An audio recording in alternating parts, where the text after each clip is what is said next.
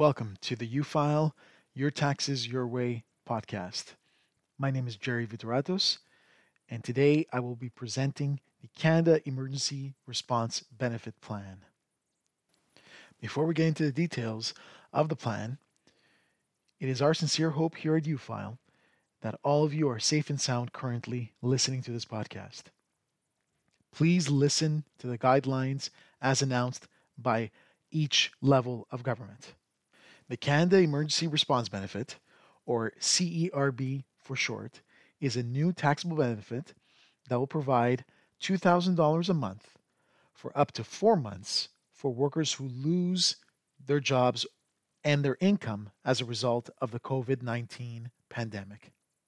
This new benefit replaces the Emergency Care Benefit and the Emergency Support Benefit announced in the Economic Response Plan. Who is eligible for this new benefit? Workers who must stop working due to COVID-19 and do not have access to paid leave. Workers who are sick, quarantined, or taking care of someone who is sick with COVID-19. Working parents who must stay home without pay to care for children that are sick or need additional care because of school and daycare closures.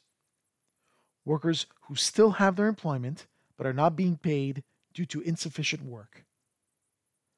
And wage earners and self-employed individuals, including contract workers, who would not otherwise be eligible for employment insurance. For 2019, or within the 12 months preceding your application for this new benefit, you must have earned at least $5,000 in employment, self-employment, employment insurance, or parental benefits, or a combination of those incomes. You must also be unemployed for at least 14 consecutive days within the 4-week period in which you are applying for the benefit. You are not eligible for the benefit if you voluntarily resign from your job. The benefit itself will be $500 per week or $2,000 per month for up to 4 months. This benefit will be taxable, and you will have to include it on your 2020 tax return. Applications for the CERB will open in early April.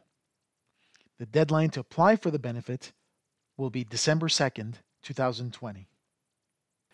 You will be able to apply for the benefit through the CRA My Account Secure Portal or My Service Canada Account Secure Portal. Once you've made the application, the first payment of the CERB will be made within 10 days.